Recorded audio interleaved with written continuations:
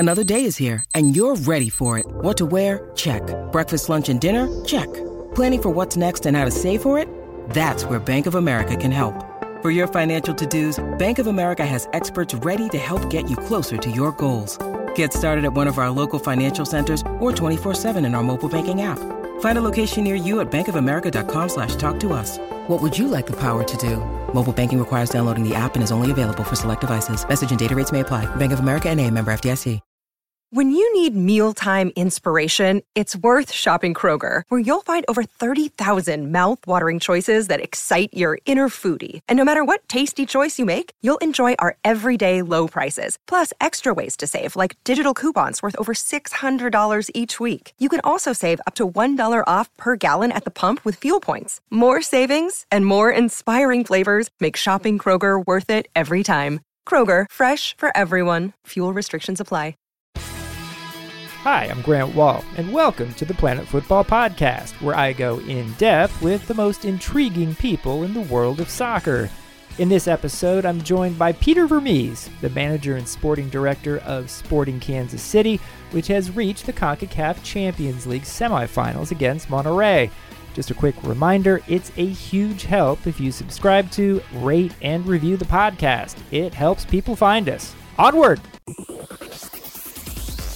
Our guest today is Peter Vermes, the manager and sporting director for Sporting Kansas City, which is the only MLS team left in the CONCACAF Champions League, with the showdown coming against Mexican power Monterrey in the semifinals. Peter, thanks for coming on the show. Yeah, great to be here. Thanks for having me. Lots to talk about, but let's start with Champions League. Congratulations on reaching the semis.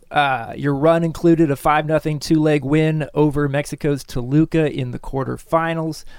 You told ESPN's Herculez Gomez recently that you did some special preparations for the Toluca matchup that include a special dispensation from the MLS Players Union and even hyperbaric chambers to deal with altitude. Could you elaborate on that? Yeah, so in December when they had the draw and we found out we were getting Toluca, we were first, a little taken back because we didn't expect to get a Mexican team in the first round, and also being Toluca and the fact that they're in altitude created a much bigger challenge because obviously we would not have had played a competitive game yet, in a competition. So they would be our first competition of the year. So now we're not 90 minutes fit for a game. And then to add on to it, we would struggle with the second leg, which would be at their place, and it would be in altitude. So we had to be a little bit more creative than probably in other years. And so we got to work on it pretty quickly. And first thing we did, and both the MLS and also the Players Union were very helpful. They allowed us to start a week earlier, which they've never done in the past. It's always been just a decision based on especially the Players Union. And so the Players Union was very accommodating, understood that, it's also a safety of the players. How are we going to play in matches if we're not even physically fit yet to play? So anyway, we got that accomplished first. That was the first goal. The second goal was how we were going to deal with obviously just being fit for the first game. And so we took a different approach this time around, and we basically started our first game was we just played a 30-minute game, but what we did was we trained two teams the whole time. We played with two different teams, and there wasn't a first or a second. It was just we're going to get 22 players fit to play 90 minutes by the end of preseason. That was the first piece. We always have 3 phases to our preseason. Our first phase is usually 2.5 weeks long, and then we have a 4 or 5 day break back in Kansas City for all the guys to see their family. And then the second phase is kind of very similar. And so what we did, coming back from the first phase, we went back to Arizona. We had done some research in a company called Hypoxia, and basically what they do is the great thing is they've obviously advanced in their technology. It used to be they used to put a tent all the way around your whole entire mattress, your bed, everything, and you would sleep inside that. And it would simulate being at a certain altitude. Well, the great thing is that the first thing is that was tough because it would take a long time for that tent to fill up and then get to the altitude that it needed to. So they came up with a much better version, and that version is that it's basically I would say it's almost like a 3x3 cube that basically it rests over your, basically from your chest up, and it has like a drape in the front that is weighted on the end so that it encompasses your body, if you will, and so the great thing is that we started at 5,000 feet, and the guys were sleeping at 8 hours a night. So the first night's 5,000, and we did increments each night of 500 feet, and we got to 11,400 by the time we played the Toluca game. And then the week prior to, we went to Albuquerque, New Mexico, and we trained in, somewhere around 5,400 feet to just use a week of now training and then also sleeping. And you may or may not know, but Toluca is like about 8,800 feet, and that was It was not easy. It was not easy. I will say this: it didn't completely acclimate us for that altitude, but what it did was, I believe it took the shock and awe out of the guys, where they would be incredibly surprised if we'd have done nothing. I think we would have really suffered in the game, and we actually got a little fortunate. In the 60th minute, they got a man thrown out, but we played a smart game there, and we didn't expend as much energy as we thought we would have.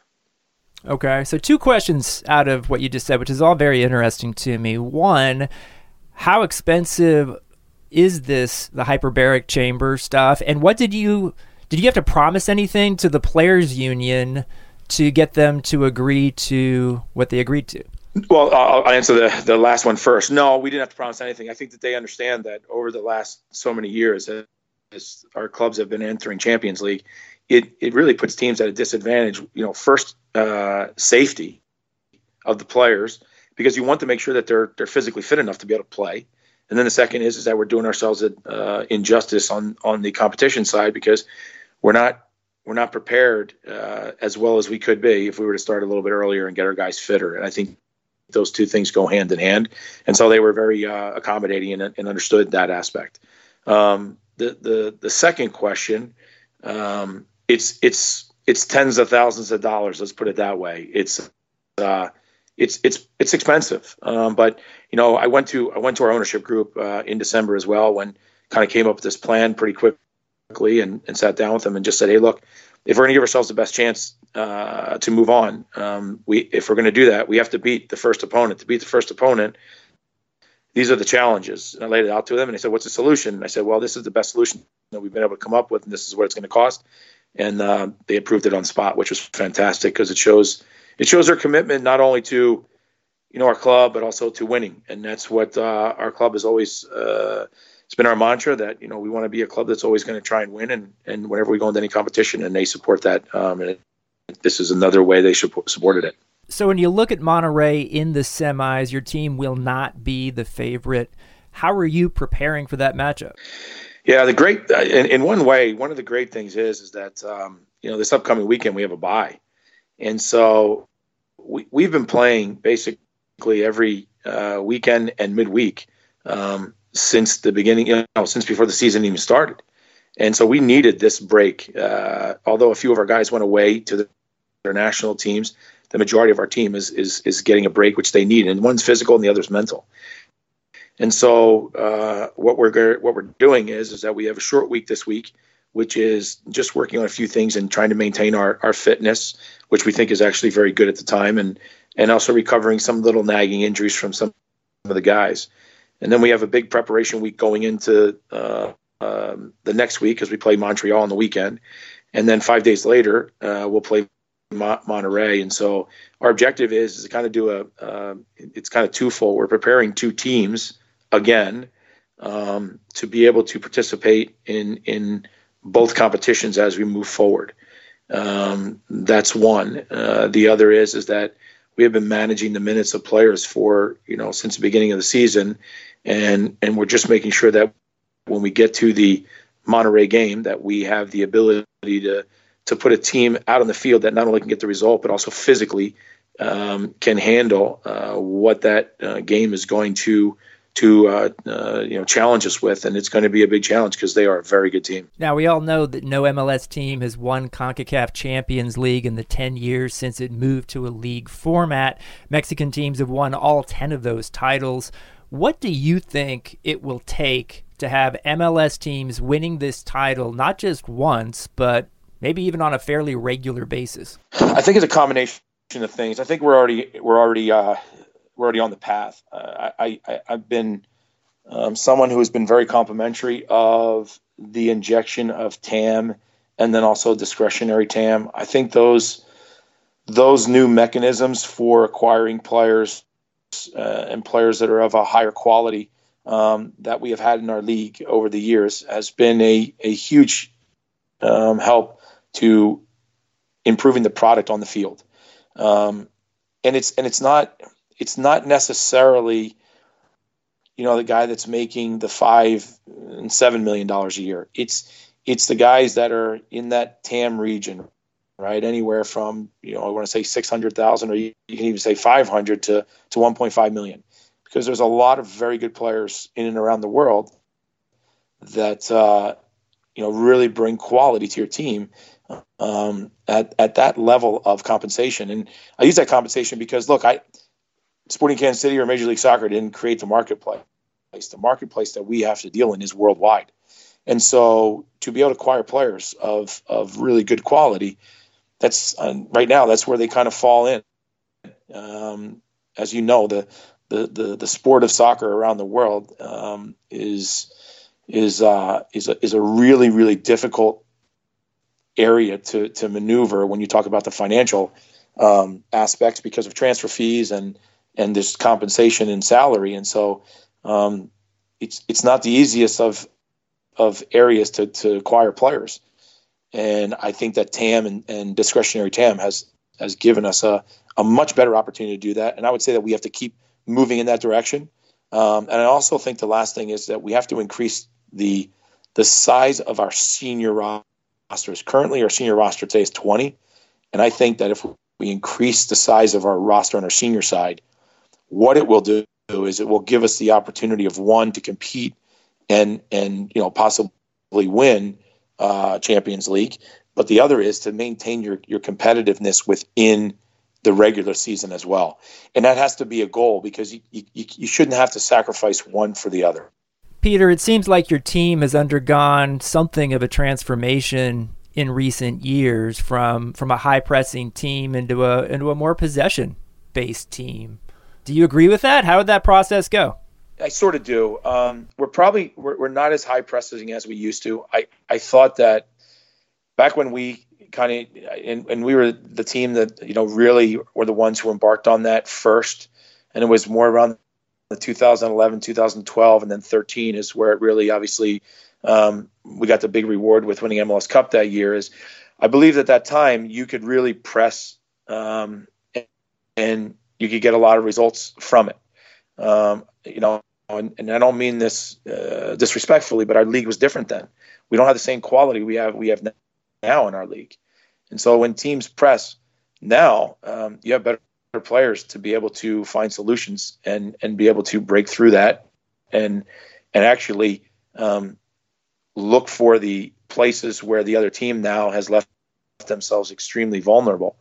And so it's been our evolution that, first off, when you look at the amount of travel we have and you look at the climates that we play in over the course of the year, keeping the ball can really be your friend.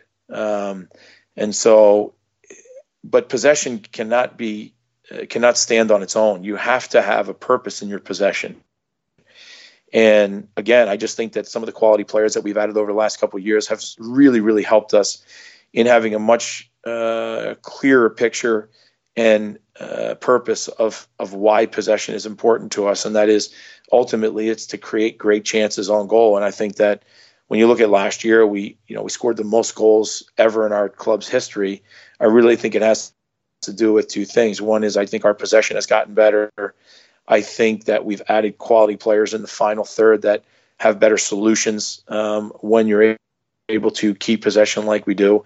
And when you combine those two things together, I just think it added up to the best season ever in the number of goals that we scored. I've always found it interesting. You're in charge of everything on the soccer side for your club. You're the manager and the sporting director. The trend in modern soccer, whether it's in Europe or the US or wherever, is to have a head coach in charge of the first team and someone else as a sporting director or technical director in charge of a long-term strategy. The idea being that a first team coach has enough to worry about with that job alone. You're obviously an exception to that who's had success. Can you make the case why it's better to have one person with complete control of the technical side? I don't know if it's better. I can only speak to what the situation I'm currently in is that because I started out in the league as a technical director, I obviously got some great experience in understanding the player mechanisms within the league and the business side of the technical side. And so that was obviously a great learning experience for me. Then becoming the interim coach and then finally the coach, what I always knew that I kind of wanted, I always knew when I wanted to be a coach someday. It just didn't trend that way when I first came into the league. And so I was kind of, I don't know what you want to say. I was happy to be doing a technical director job. When the opportunity came, I wasn't sure if I was going to coach at first, but then at the end of the season, we talked with my ownership, and we decided that we were going to stay the course and go this way. And I think one of the reasons maybe it works for me now is that I started out being the technical director first, and then I became the coach, and I kind of added to it. If I had to do both right away, it might have been really, really difficult for me, just because of all the things that we had to also do outside of building a team. We were building a training facility, then we were building a stadium, and then we were building a new training facility. And not having those experiences prior to probably would have made it really difficult. The other thing is that I think if I have one really good quality is I have always been open to hiring high quality people around me. And I think that the staff that we've assembled is incredible. And it's also been very consistent over the years as well. We don't have a lot of turnover. That's not to say that people don't have opportunities, or if they want to move on, that we're not incredibly supportive of that. We absolutely are. But I also think that our staff views our situation as a really good one that they enjoy coming every day to, do their profession, if you will. And they enjoy it. So we don't have a lot of turnover. And I think that also helps. And the last piece is that, I think I have the quality of not only a lot of times a head coach is a next game guy. And, the sporting director is the 1, 3, 5, 10 years down the road. And I think I have both those qualities. And I think it actually helps me a lot because it's the same person. And I'm not always trying to convince someone else that, hey, we need this player, or we should add another academy team, or, I'm not always trying to convince somebody. I have the ability to talk with my staff, and ultimately I can make the decision. But, you also have to realize that that didn't happen overnight. It's taken a lot of years to build up that trust also with my ownership group. And also you had to, part of trust is also showing some times where you have some successes. And those other things then give you, if you will, more autonomy, and also just more trust from the people that at the end of the day you work for. And I like to think that I have their trust today, and obviously we have a lot of work to do, but we continue to push forward and try to continue to do better with the club each year. Paul Tenorio wrote a terrific story on you in The Athletic last year, and I came away from that knowing that your stamp is very much on every tiny day-to-day detail of your organization. In terms of your background, where does that sort of exacting attention to detail come from? Ever since I've been a little kid, I've always been really meticulous about everything that I've always done, whether it's folding my clothes or, the way that I look at a challenge. An example would be when I remember when my first year at Kansas City.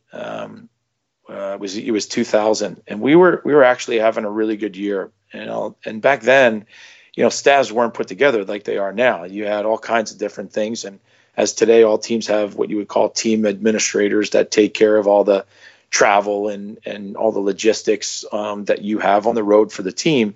We didn't have those things back. We didn't have those people back then. And so a lot of times that fell to, whether it be an equipment manager, trainer, an assistant coach, or what have you, a lot of that work was done by somebody in the office. And then when you go on the road, again, one of those other people, the equipment manager, the trainer, the assistant coach, they took on that responsibility. And I'll never forget, we went to LA to play the Galaxy, and we arrive and, we're getting our bags and there's no bus. And we waited at the airport for an hour and a half for a bus to come. And I remember that, I was a player, and as players, we don't have a lot to think about, right? When you're a player, because I still think it's the greatest profession on earth, to be a professional soccer player. So at any rate, so I had a lot of time on my hands, and like everybody else, and we were complaining and whatever. So when I got back to the room, I took that note paper that usually is on the nightstand with the pen, and I wrote down what I think the steps would be, so that would never happen with the team if I was ever in charge. And so it's little things like that have always interested me. All the coaches I've ever played for, I've always written down all the training sessions that, I found were, they were valuable because they got the point across, or they prepared the team a certain way for that week's training. And I've always done that, and it's just been something that's been inside of me. And I also think that in this business, soccer coaches anymore cannot just be guys that are on the field that are laying cones and putting a training session together. You also have to have administrative qualities if you want to be successful. If you don't take the time to understand the way the league works, if you don't take the time to understand the player mechanisms, I think what you do is you also you're now relying on others, and you're hoping that they're doing their job to their best ability. I think you have to try to become as well-rounded as you possibly can, with knowing still that your focus is on the team. And so for me, I can say again, I think that over the years, I've been able to evolve in the position. We've built out our staff, which has, incorporated a lot of different people. And so it allows me to still have a really good vision on the club, but there's a lot of really good quality people that I work with every day that do a tremendous job. And it's one of the reasons why we continue to stay at least competitive in the things that we're participating in. Peter, Kansas City remains unique in MLS. It's the only original club and city to go from being a soccer dead zone, which is what it was, to a soccer hotbed. Why do you think Kansas City has been the only MLS original team so far to achieve that? I don't know why we're the only. What I would say is for me, the case study is extremely interesting because it a lot has to do with timing. You get an ownership group that buys a team that are from Kansas City. That's a really important pillar to the strength of the organization. Number one. Number two, we embark on building our own stadium. Being a stepchild in anyone else's stadium always makes you feel like you're a guest there, and it never makes it feel like it's home. So no matter how accommodating the Hunts were and Arrowhead was for us to play, and the size and all those other things, they have an impact. But still, the fact that it was in our stadium was a real negative. The other piece is that the rebrand. And the rebrand is one thing, to have a new logo, oh, wow, great. But it was the ideas behind it, what the rebrand meant. Because, as you know, in any sports organization, when they have a history, within that history, there's going to be good moments and there's going to be bad moments. There's going to be great relationships created, and then also bad relationships that have been created.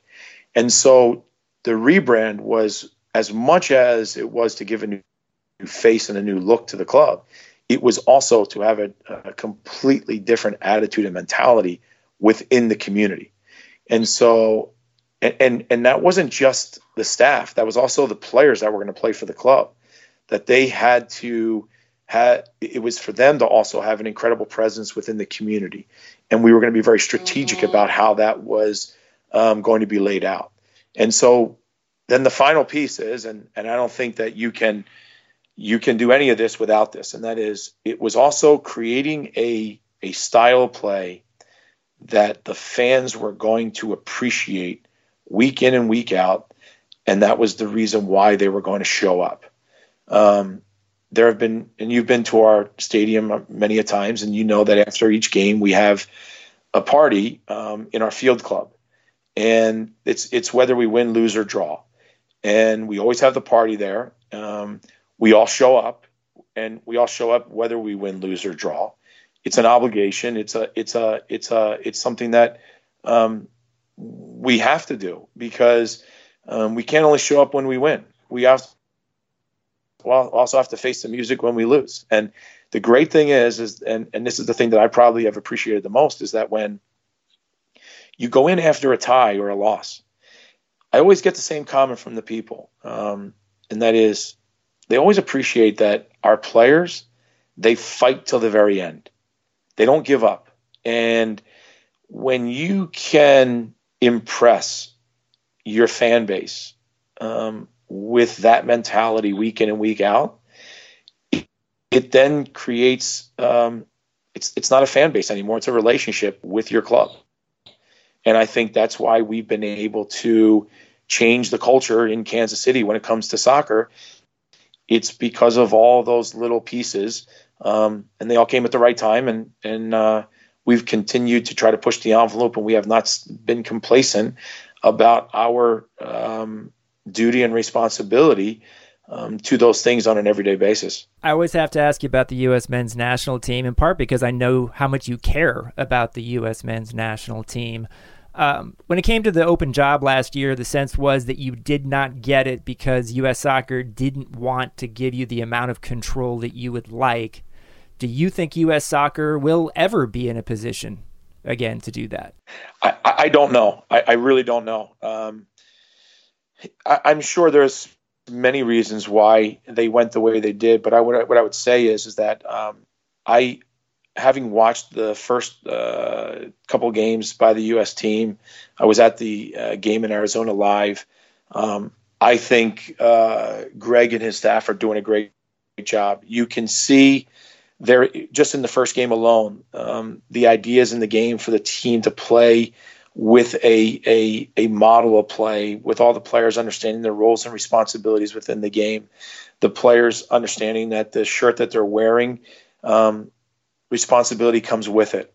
It is, you're playing for the United States, and there is something special about that. And it's not just it's not a status, it's not a money grab. It is the responsibility of playing for your country. And you can see that already instilled back into the team. And as a former player, and I continue, and listen, as you know, I also sat on the board of directors for U.S. Soccer for many years. And then being a fan, it is great to see that is being restored. And I think Greg and his staff are doing a great job. So I told Greg that I am 100% supportive of what he's doing, and if there's anything that he needs from myself or Sporting Kansas City, and there's any way that we can help him, that we are here to try and come up with solutions and ways to assist them to be as successful as they can be, because I think that is most important for the game. I'm happy at where I'm at and what I'm doing, and if Greg can take this national team to different heights than it's ever achieved, then I am 100% supportive of that, because that's what we need to continue to grow the game of soccer in this country. How long could you see yourself in Kansas City? It's a good question. I don't necessarily know if I think about it. Right now, I have a deal for another 5 years. I really enjoy the everyday challenge that we have. I enjoy the we just finished a $90 million training facility, and in preseason I always meet with Cliff Illig, our majority share owner, and he asked me, which was very interesting. He said, now that we've gotten that, you feeling comfortable in the training facility, because we were in there it was our first year this past year, and he said, how are you feeling comfortable? I said, yeah. I said, I think we're just about there, getting it to where, we think all the processes and everything within the facility need to be. And so he said, so what's next? And I said, what do you mean what's next? And he said, well, what's next? What do we need to do next? And, that is a great feeling when you're, the man in charge, right, is asking others within the organization what's next, because he also doesn't want to sit idly by and just now all of a sudden say, okay, we've done this, this, and this, and let's just see how it all plays out. Constantly trying to be better than we were a year ago. And I love that. I love that every year. I love thinking that way. It's a challenge for me all the time. I'm one of these guys that doesn't necessarily believe that grass is greener on the other side. I think our grass is really green, and I like the way it's going. So I'm going to keep doing it as long as I feel the excitement and the challenge of what I feel right now. And I still know we have a lot to do. We put a lot of investment into our pro pathway with our academy and our USL team. And we're starting to bear some of that fruit with some of the young kids coming through. And I just know that, if I do leave one day, I just want to make sure that I leave it in a much better place than it was before. And more importantly, that we find the right successor that will continue on the project, because it is a big one and it has a lot of responsibility to it. Peter Vermes, it's always a pleasure. Thanks for coming on the show. My pleasure. Thanks for listening to the Planet Football Podcast. I'd like to thank Peter Vermes, as well as everyone at Sports Illustrated who supports this podcast. Just a quick reminder, it's a huge help if you subscribe to, rate, and review the podcast. It helps people find us. See you next time.